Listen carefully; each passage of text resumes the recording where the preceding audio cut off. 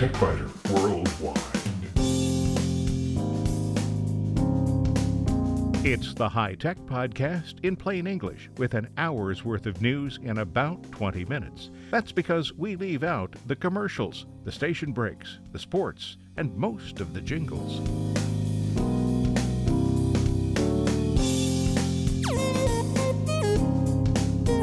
Podcast number 580 for the 18th of February 2018. This week, smartphones and tablets have changed the way we read. Most libraries now offer electronic books in addition to physical books, and the electronic versions have quite a few advantages, along with some drawbacks. So this week we'll take a look at some e-book readers. In short circuits, password managers have been important for several years, but now a new threat makes the need for secure password management critical. I'll explain why. Wi-Fi routers may look like they have 12 channels, but really they have just 3.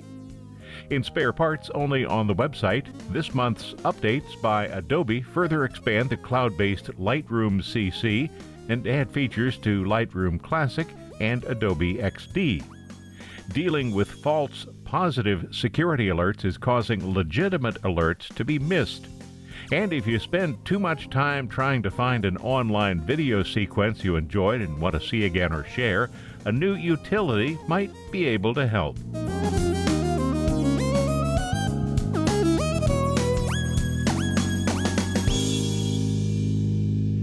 Let's call this section Finding the Right eBook Readers. Note the plural. Finding the right book reader application for your tablet or smartphone can be the difference between having an enjoyable reading experience and one that's not so enjoyable. The choice becomes complicated for those who have both Android and iOS devices, and maybe Windows tablets. That explains my use of the plural, readers, and may also give away the fact that there doesn't seem to be any one best reader. We'll get to that later. This is not about the advantages of e-books over printed books, although there are some. It is also not about the advantages of printed books over e-books, although there are some of those, too. Reference books, manuals, and instructional materials often work better as printed books, because it's easy to flip from one page to another. Novels are often better as e-books because it's easy to carry around dozens of books for reading whenever a free moment is available. And we're not going to even consider audiobooks, even though they do make it possible for those who spend a lot of time on the road or who have vision problems to read. So e-readers only, but an app or an actual reader. Apps exist to turn your iOS or Android phone or tablet into a reader, but there are also single-purpose reader devices. I once owned an Amazon Kindle, and I loved it because it created black text on a white page that was legible in any light. If you're willing to carry an e-book reader with you wherever you might want to read, this is possibly the best choice. They are somewhat expensive, though, and a physical reader is just one more thing to carry around. Prices range from about $60 for a basic Amazon Kindle with 4 gigabytes of storage to $270 or so for a Kobo Aura 1 with 8 gigabytes of storage.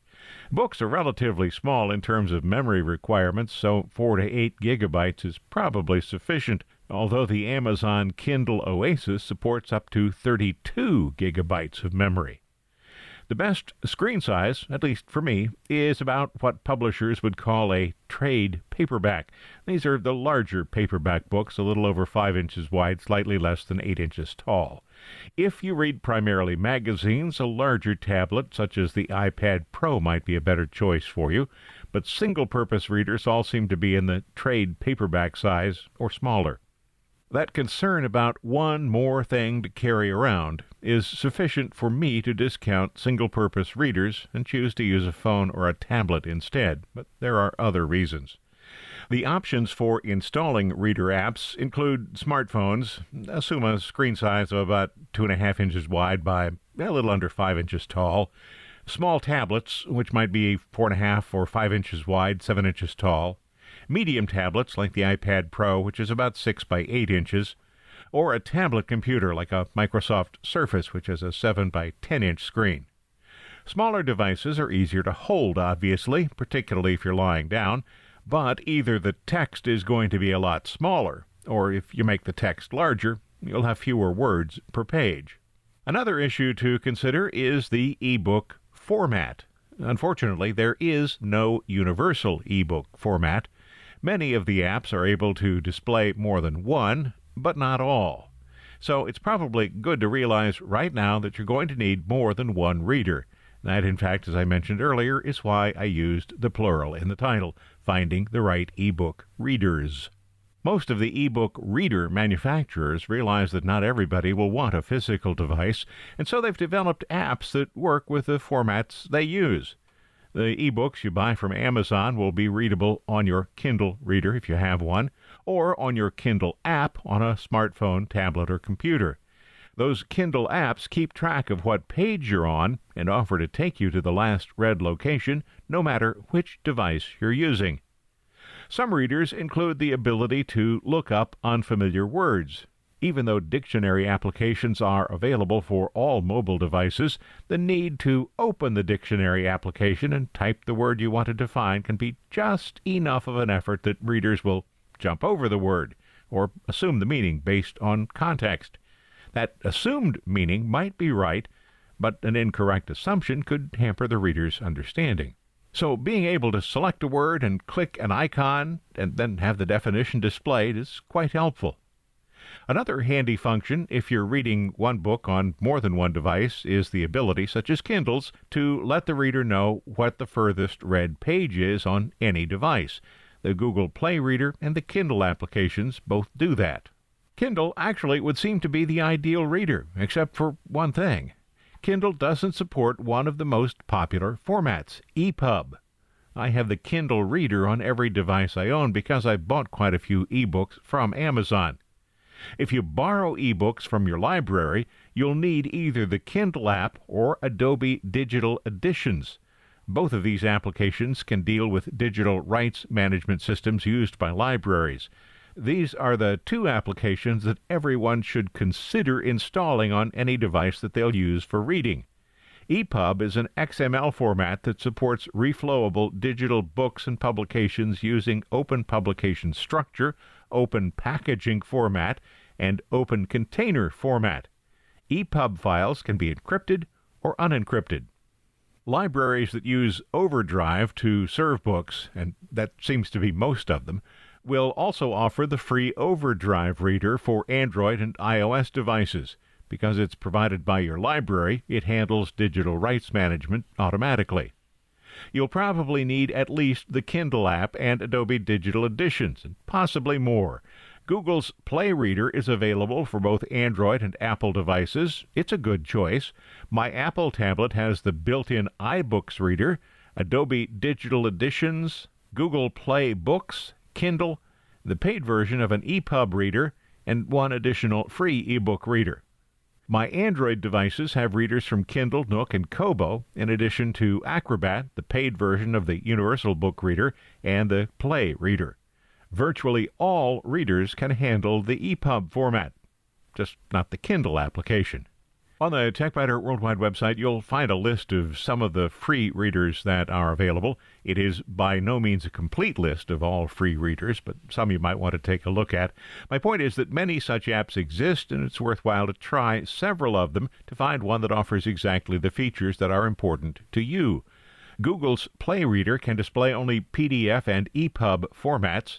Adobe Acrobat Reader can display PDF files, Microsoft Office files, files from some other word processors, rich text files, PostScript and encapsulated PostScript files, and some others that aren't typically used for ebooks, but it cannot display EPUB files. The Amazon Kindle Reader, as I've mentioned a couple of times, cannot open EPUB files, but it can open MOBI files. The Kobo Reader is more popular in Canada and Europe than it is in the U.S., but it's worth taking a look at because it can read EPUB and PDF files, along with some of the less common formats that you might encounter. The Nook Reader from Barnes & Noble offers millions of paid and free magazine and ebook choices, and the Adobe Digital Reader, not to be confused with Adobe's Acrobat Reader. The digital reader supports both protected and unprotected EPUB files, so if you borrow ebooks from a library, you'll need either the Adobe Digital Reader or Adobe Acrobat, or both, because most libraries use files with digital rights management copy protection. Library EPUB books are delivered via tiny files with an ACSM extension. Adobe Digital Reader opens that file, which then includes instructions for fetching the actual EPUB book. And that raises another issue. Do you want to buy books, or would you rather borrow them from your library? Overdrive is the system used by the library consortium I'm most familiar with. When I checked on February 9th, 4,500 books were currently out on loan. For 2017, a total of 3 million books had been loaned. Books that you'll read only once are good candidates for library loans. Those that you may use for reference are probably better as purchased books, either print copies or ebooks. And some publishers offer free or reduced price copies of electronic books to the purchasers of the print version. Books borrowed from the library will be disabled on the reader when the lending period ends. That's usually not a problem because you can simply borrow the book again if you still need it, and a copy is available. Key point there, if a copy is available. Failing to finish a popular new book before it expires could be a problem if your returned copy has been borrowed by another user. Just as with physical books, the number of copies of e-books is not infinite. The library or consortium of libraries will license a certain number of copies of a book. Once that number of copies is in circulation, users need to wait for a book to expire or to have the user return it. Returning books as soon as you've finished reading them is a good practice, just as it is with physical books. And before moving on to some of the apps that you might want to pay for on your tablet or smartphone, let's take a quick look at one that runs only on computers, Windows, Macs, or Linux. Calibra is a free reader and book organizer. The key function is the organizer because as a reader, it's not exactly the best thing going. And as I said, it runs only on computers. The huge advantage it brings is the ability to convert books from one format to another.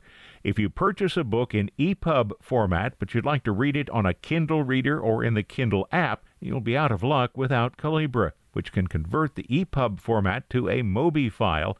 The MOBI file will work on Kindle devices. Many of the reader apps are free or have free versions that are supported by ads. Both Adobe Digital Editions and the Kindle app are completely free. But I also wanted to take a look at some of the reader apps that aren't free and why you might want to consider them. Bookari costs $5.50. It runs on Android and iOS devices, supports EPUB and PDF formats with or without digital rights management protection.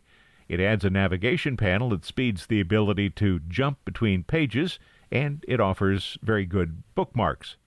Scribd would cost you $9 a month for Android or iOS devices. Now that may seem like a lot, but this is a subscription service with its own reader, and you can think of it as Netflix for books. It's more expensive than using the library, but users have access to 500,000 books from nearly 1,000 publishers. There's the $4 Marvin for iOS devices only. It includes some excellent organizational tools and offers many customization options, but it supports only DRM-free EPUB files. The Aldico Book Reader, $5, supports Android and iOS. It's been around for a long time.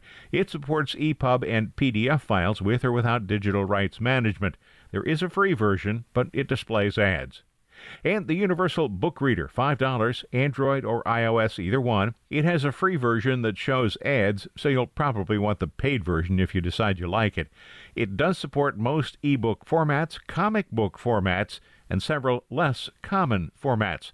The Universal Book Reader is one of my favorites. Maybe you're wondering whether reading long books electronically is tiring or tiresome, and whether the batteries run dry at inopportune moments. Well, I think not. Having just read all 4,250 pages of Stephen King's Dark Tower series of 8 books over the 45 days from January 1st until mid-February on a combination of Apple and Android devices using at least 3 different readers. One day, near the end of the final book, I spent 12 hours reading on a single device. King says those 8 books combined run to about 1.3 million words that he wrote over a 30-year period from 1982 to 2012. If you read a lot and you've thought about trying ebooks, try the Adobe Digital Reader with a selection or two from your library, or download one of the reader apps that's either free or offers a free trial period.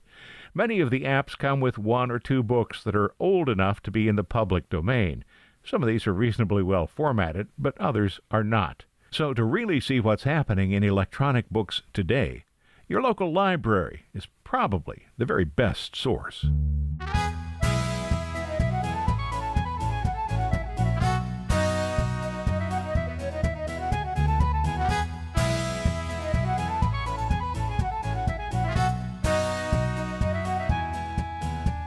In short circuits, you need a true password manager right now, really.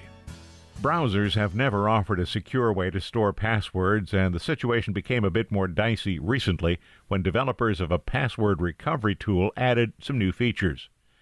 Password recovery tools aren't new, but the Lasagna Forensic Utility's new features make it dangerous in the hands of the wrong people. The utility is freely available on the Internet via GitHub. The Lasagna project is an open-source application used to retrieve passwords stored on a local computer. The developer says the tool has been developed for the purpose of finding these passwords for the most commonly used software. Why? Well, system administrators need utilities like this because users sometimes forget passwords that they've created to protect essential information. In the past, there's been little risk because they required physical access to the computer. That's what has changed. Previously, the utility could extract passwords stored on a Windows PC without needing the master Windows password, but the utility needed to be operated by someone who had signed in locally with legitimate credentials. The updated version can decrypt passwords secured by the Windows Data Protection API without needing the password to the Windows account that is signed in as an active user. It does require access to the computer, but that access can be via remote management software. Passwords stored on a Windows computer are encrypted when the user is logged out. Once the user logs in, the stored passwords are decrypted. The utility simply reads the decrypted passwords. When the utility retrieves a password, it also tests the operating system to determine whether the password it has is used for Windows. To reveal passwords, the utility exploits a flaw in the Windows security system. The developer says passwords stored on a Windows machine with the default methods can be obtained. This alone is a good reason why users should stop storing passwords in browsers and use a password manager such as LastPass or 1Password or Dashlane, and there are lots of others. And corporate IT managers now have another task to add to their security list. Ensure that users don't store critical passwords in browsers or other applications that depend on the Windows Data Protection API. You'll find a list of those applications on the TechBiter Worldwide website.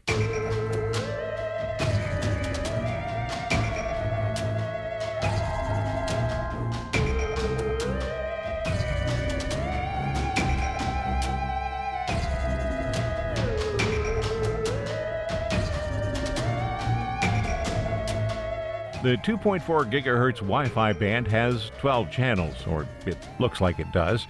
Actually, it should have only 3. There's a common and unfortunately intuitive belief that Wi-Fi channels are like the old TV channels. In other words, a signal on channel 7 would interfere only minimally with a signal on channel 8. That is not the case with Wi-Fi. The old television channel system located channels 2 through 6 below the FM radio broadcast band. That, by the way, explains why it was possible to receive the audio portion of Channel 6 on a standard FM radio that could tune slightly below the bottom of the FM band. Channels 7 through 13 occupied the spectrum from approximately 174 MHz to 216 MHz. Television stations have vacated these frequencies, which are now used for other services. Wi-Fi channels, at least in the 2.4 GHz band, overlap each other. And the only channels that don't overlap other channels are 1, 6, and 11. Those are the only channels that should be used by devices in the 2.4 gigahertz Wi-Fi spectrum. You'll see an image on the TechBiter Worldwide website that shows why. The left side of the image shows a correct Wi-Fi setup, although there is one bad actor in the picture. All of the signals, well, all of them except one bad actor, are on the correct channels, 1, 6, and 11. That's what you'll see on a large campus or a large commercial building. A more typical arrangement is shown in the right panel of the image you'll see on the TechBiter Worldwide website, where a combination of home users and Internet service provider technicians have created a jumble. Fortunately, physical separation is sufficient in residential neighborhoods that off-channel signals are often so weak that they cause only minor interference. In the example you'll see on the TechBiter Worldwide website, a strong signal on channel 4 is interfering with signals on channels 1 and 6. At the location pictured, only channel 11 has no interference from off-channel signals. Wi-Fi routers that operate in the 5 GHz band usually have the built-in intelligence to select the best operating channel, but those who still use the older 2.4 GHz band still need to be set manually. The process is easy enough. Using only channels 1, 6, and 11, find the channel in your neighborhood that has the smallest number of interfering signals on that channel or on adjacent channels, and select that one in the router's control panel. And you can select spare parts, but only on the website, because that's the only place it exists. This month's updates by Adobe further expand the cloud-based Lightroom CC and add features to Lightroom Classic and Adobe XD. Dealing with false positive security alerts is causing legitimate alerts to be missed. And if you spend too much time trying to find an online video sequence that you enjoyed and want to see again or share, a new utility might be able to help.